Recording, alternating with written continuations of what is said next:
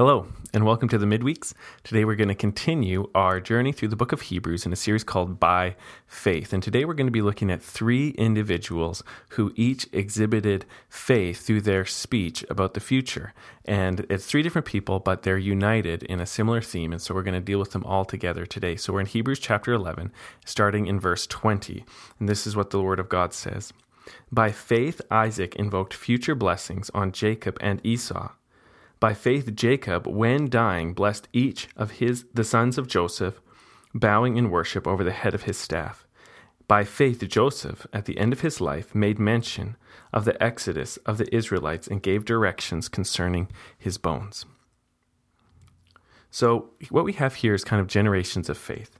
Isaac was Jacob's dad.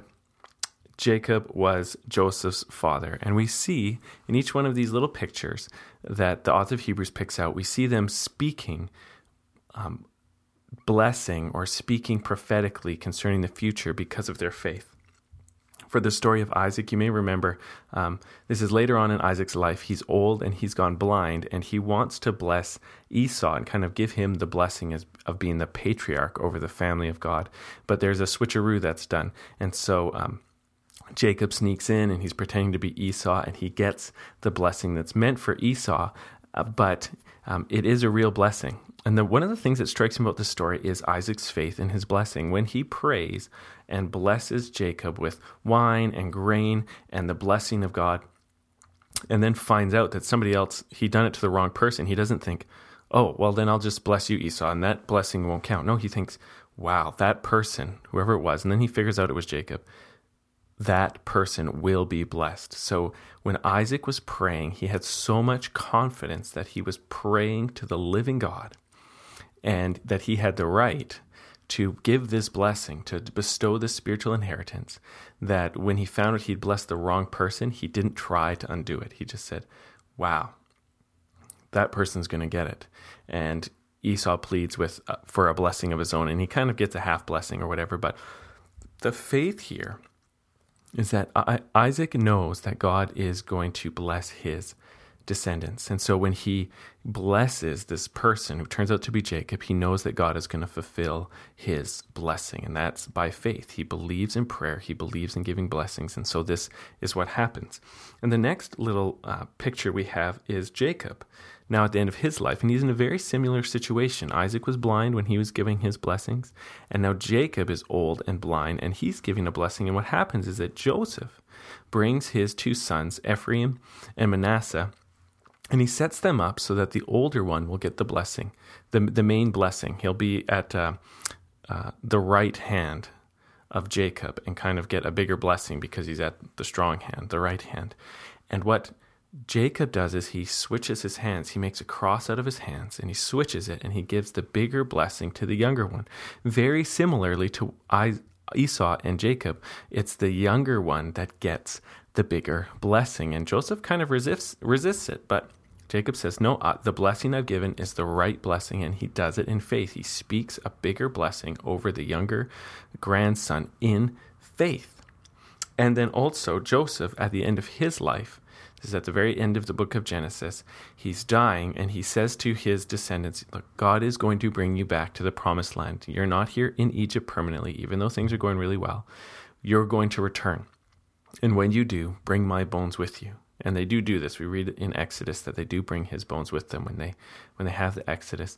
And so here are three generations of God's people believing in the promise of inheriting the promised land and believing in God's unusual way of doing things and speaking confidently towards the future and playing their part in bringing it about by giving blessing.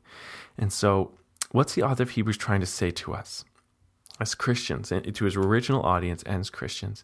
And I think he's trying to say a couple things. He's saying, number one, we live off of a promise. We live off of a promise that we can't see fulfilled right now. And that promise is that Jesus is going to return and he is going to bless us like crazy. We're going to go to the final judgment. We're going to get declared righteous definitively. We're going to get resurrection bodies that will dwell with him forever. And we're going to get rewarded for all of our faithful life serving him. And so he's taking these three stories of people talking about the future and giving blessings to the next generation.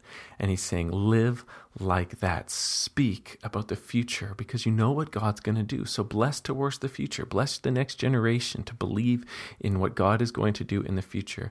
And I think the author of Hebrews is also drawing out these stories of God's unusual fulfillment of honor. Okay, the fact that he chose Jacob and not Esau put the honor in the wrong place. The fact that he chose the younger of Manasseh and Ephraim and give the bigger blessing towards the younger put the honor in the wrong place.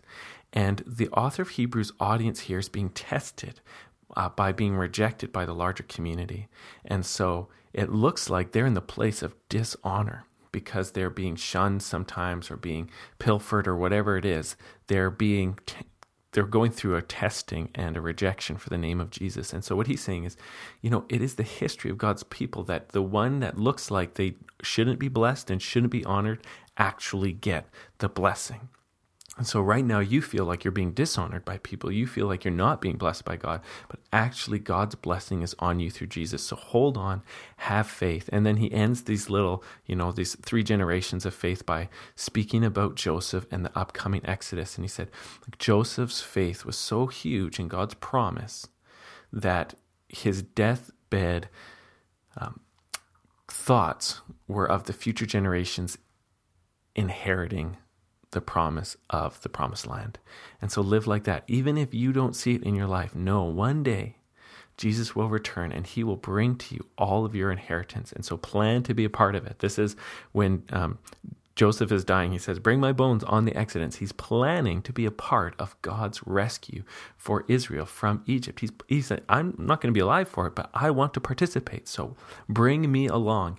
And he's saying, by faith, even though you cannot see Christ right now, by faith, believe and make plans to participate in the great Exodus, the great rescue that is coming when Jesus returns.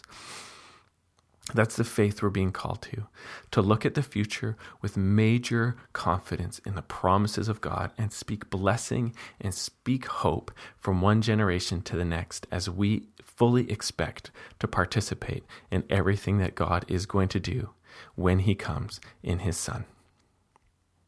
Be blessed.